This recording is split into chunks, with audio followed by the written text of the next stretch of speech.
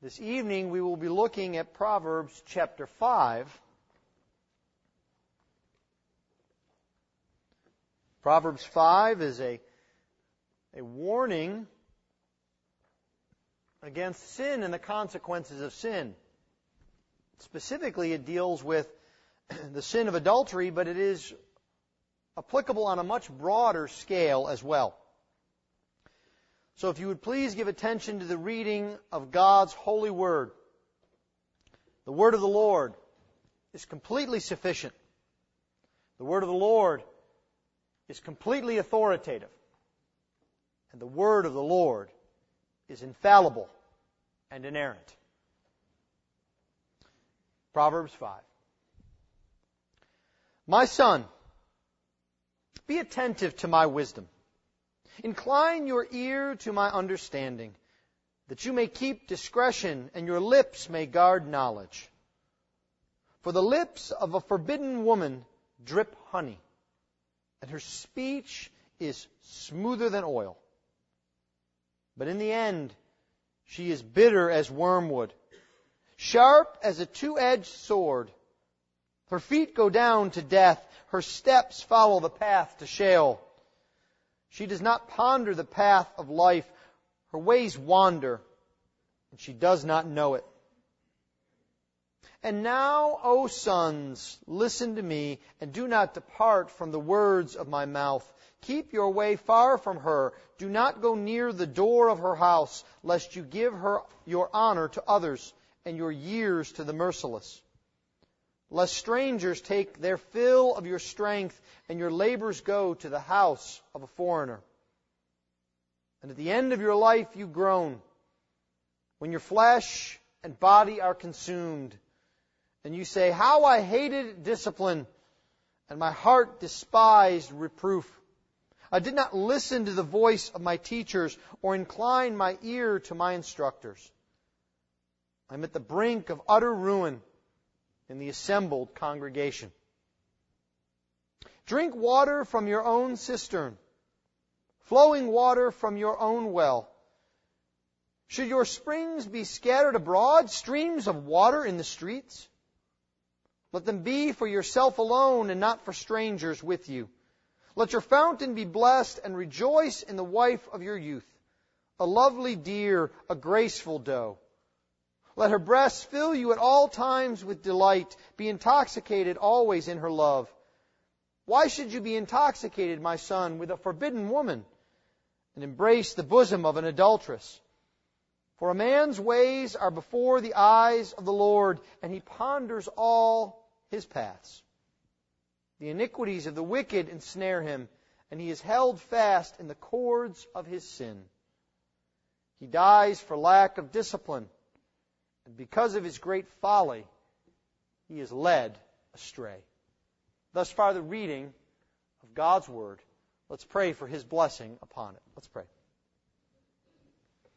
Heavenly Father, we ask, Lord, that you would use these words of warning to remind us of the great dangers of sin. That you would speak to our hearts, Lord. That we would seek to glorify you in all that we do. This we ask in Jesus' name. Amen. We've been going through the book of Proverbs and seeing the call to follow wisdom and seeing the great benefit that wisdom is. And seeing also how rare wisdom is. And I can think of no better way to describe the rarity of wisdom in our day and age than to see that our day and age is marked so often by a failure to even acknowledge sin, let alone to deal with sin. It is a mark of modern society to assume that we are always in control when we are not. And so, this evening in Proverbs 5, we see a call to be wise, to see sin for what it is, and to follow the call of wisdom. Let's begin then by looking at verses 1 through 6 of chapter 5. And what we see here is that sin is not what it resembles. Sin is not what it appears at first glance. And so as we think about sin, we must understand that dealing with sin requires wisdom. You see the call here, "My son, be attentive to my wisdom. Incline your ear to my understanding." And this is a real cry here from a father to a son. We've seen this before, but there is an urgency to it here, because the father knows that his son may be on the path to destruction. Again, this is a chapter that deals with adultery, but it is a broad application. For you could supply many other sins and it would have the same descriptions: theft, falsehood, blasphemy. The idea here is that we must be active if we are to combat sin. Look at verse 2. "Listen to me," he says, "that you may keep discretion and your lips may guard knowledge." It is important for us to understand that we must be active in understanding and refraining from sin. And in that we must be far more than simply a no culture. It is easy to think about sin just in the context of saying no to sin. And that's important. But do you notice what verse 2 says? That you may keep discretion, that you may guard knowledge. You see, there is an active, a positive yes that we must be pursuing. We must be pursuing righteousness and godliness. If we are going to truly combat iniquity, we cannot just be no. We must also have yes. We might think about it this way. It is far more difficult for someone to fall into lying and other speech if they are marked by being a truth teller, if that is part of their being. And so, as we think about our own activities, our own following of the Lord, we must remember to be active and to seek wisdom. Because you see, sin is deceptive.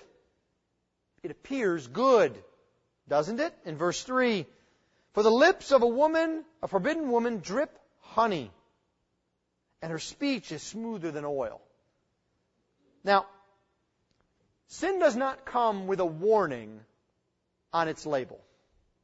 You know what I mean by that, don't you? It seems like every single product that you buy today has some sort of a warning.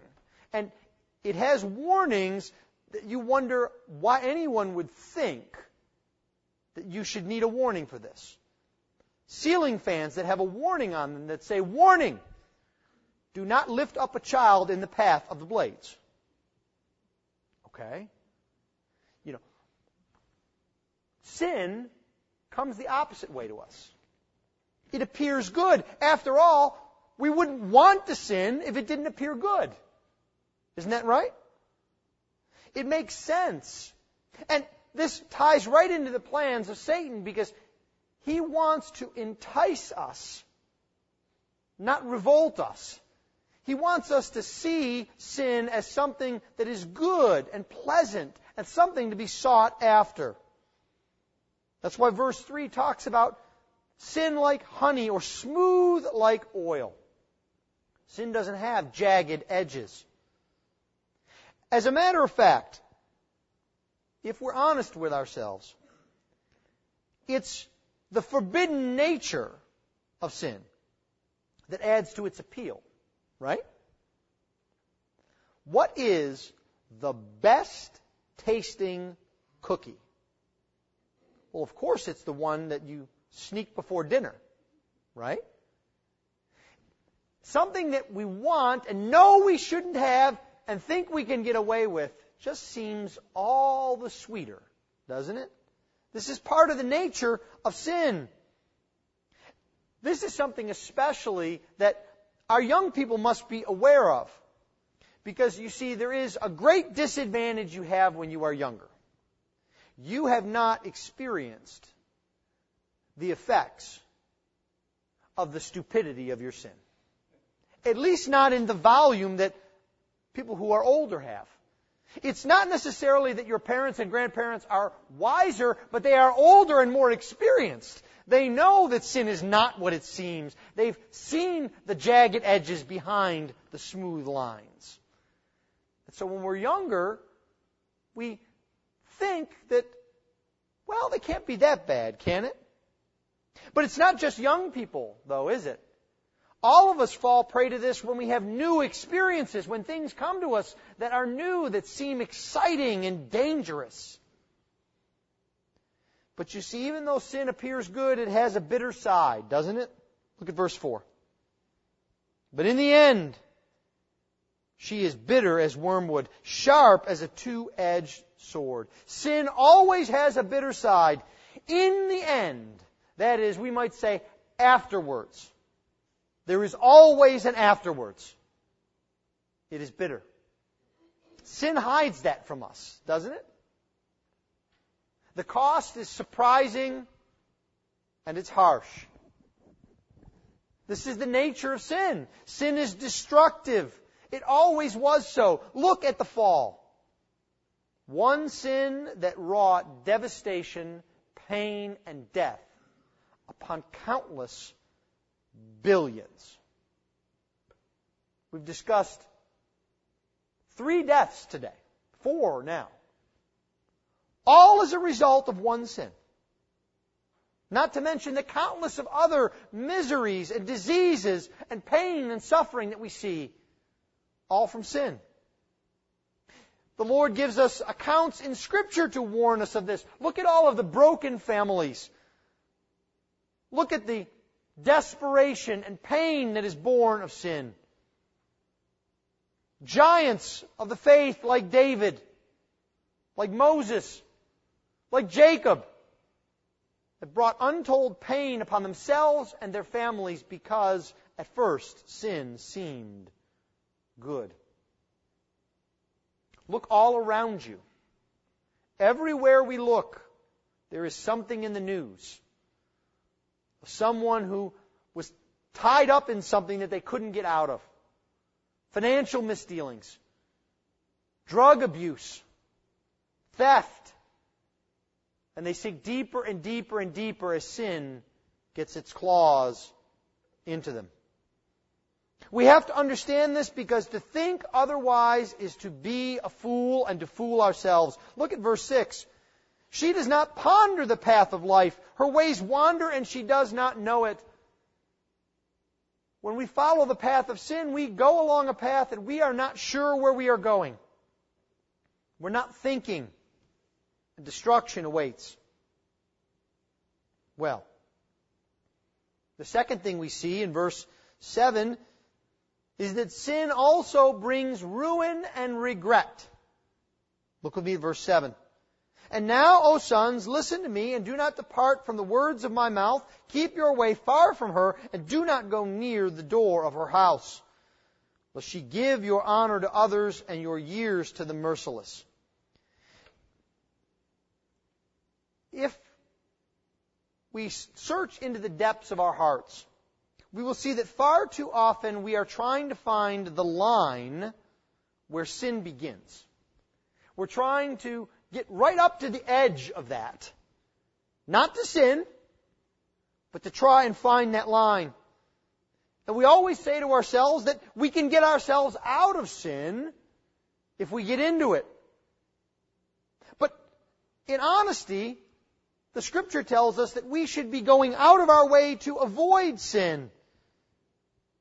In truth, sin is much more like a tar pit or quicksand than it is a path. We get sucked into it more and more, and the only way to combat sin is to avoid it. It is not to take it head on and think we can defeat it. And this must be done vigorously. We cannot play with sin. We cannot be cute with sin. The Apostle Paul tells us in 2 Timothy 2, flee youthful passions and pursue righteousness, faith, love, and peace. Our Lord Jesus Christ says, don't even look at another woman. And He says, if your right eye causes you to sin, tear it out and throw it away. Avoid it at all costs. Because you see, sin ruins you. We see that in verse 9 and 10 and 11. It ruins your reputation. It ruins what you have worked for. It even ruins your health. There is a lack of certainty about when this will happen. We don't know the time in which this will come. Perhaps it could be that by God's patience we don't feel the full effects of our sin. It can often come on by gradual degrees. But its end is certain. And perhaps even more painful than the ruin is that sin leaves regret. Look at verse 12. You say, how I hated discipline, and my heart despised reproof. Regretted our own stupidity when we thought that we were so smart. Look at verse 13. I did not listen to the voice of my teachers or incline my ear to my instructors. Regret about our failure to listen, that we have put ourselves in this place. And regret at our loss. I am at the brink of utter ruin in the assembled congregation. Sin ruins you, and it leaves regret. Sin is also, thirdly, the rejection of blessing. Look at verse 15. Drink water from your own cistern, flowing water from your own well. Should your springs be scattered abroad, streams of water in the streets. Now, you see, the Scripture here is telling us that we have to understand that we are blessed and there is no need for sin. When we sin, we are saying that God has not given to us enough. At its core, sin is always a rebellion against God and His providence. And the proverb here uses a vivid image for what was more valuable in a desert land than water. And you see, the father advises his son, you have plenty of good water. Do not waste it. Realize what God has given to you. Sin comes from a failure to see the blessings that we have as a result of God. We think we need more. But why is that? It's because sin is foolishness. I have a good friend who is a budding theologian, but he is a most direct man. And one of his comments that he makes very often is he says, you know, sin makes you stupid. And it's true. It's true from the youngest of us to the oldest of us. Look at verse 20. Why should you be intoxicated, my son, with a forbidden woman and embrace the bosom of an adulteress? What we end up with is emptiness and loss, and we are devastated by what we have lost. Sin is the rejection of the blessing of God. Fourthly and lastly, sin is always revealed. Look at verse 21. For a man's ways are before the eyes of the Lord, and He ponders all his paths. There is no secret place. I think in our modern day and age we can understand this concept of God's omniscience a bit better than perhaps our forebears. There is another saying. The Internet never forgets. Google never forgets. If you write or do or put something stupid on the Internet, it can be found a decade later. If you delete it, it can still be found.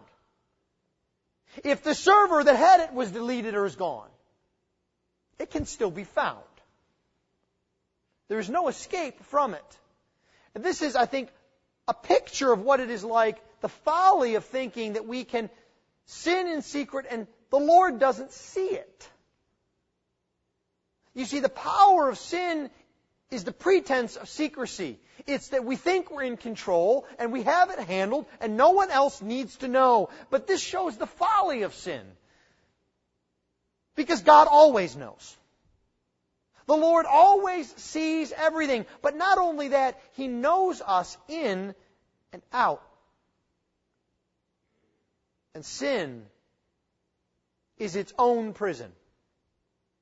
You know, it's interesting. The worst part about sin is not a punishment for sin, but sin in itself is a punishment. Look at verse 22. The iniquities of the wicked ensnare him, and he is held fast in the cords of his sin. He dies for a lack of discipline, and because of his great folly he is led astray. The worst punishment for sin is not external to us. It is to be given over to sin. This should tell you something about the nature of sin. Well, what can we do then? We're knowledgeable of our own sin. The most righteous among us realize that each and every day we sin in thought, word, and deed. To know that it is always revealed, to know that it is a rebellion against God, to know that it brings ruin and regret, what can we do? Well, the Proverbs have the answer. My son, be attentive to my wisdom. And we have to understand that this is in the context of the book of Proverbs. He's not just saying, listen to my good advice. Listen to what will get you through life. You remember what wisdom is. Better, you remember who wisdom is. And you see, the answer for our sin is not to think that we are somehow immune, not to think that we can handle it, not to think that we can push it down, but to know that we are hopeless, and know that we find our answer in God's wisdom, in the person and work of the Lord Jesus Christ, who always said no to sin, and who provides for us the power that we need to truly reject sin. If this evening you have regret for your past life, you need to know that Satan wants you to dwell upon that. He wants you to be ruined by it. He wants you to be saddened by it. The Lord Jesus Christ wants you to understand the gravity of sin and the consequences of sin, and as a result, flee from it and flee to Him, where He welcomes you with open arms. No matter what you have done, what you have said, He is there to accept you by His grace. By faith in Jesus Christ, we can know the true rejection of sin and the joy of righteousness. This is the wisdom of God. Let's pray.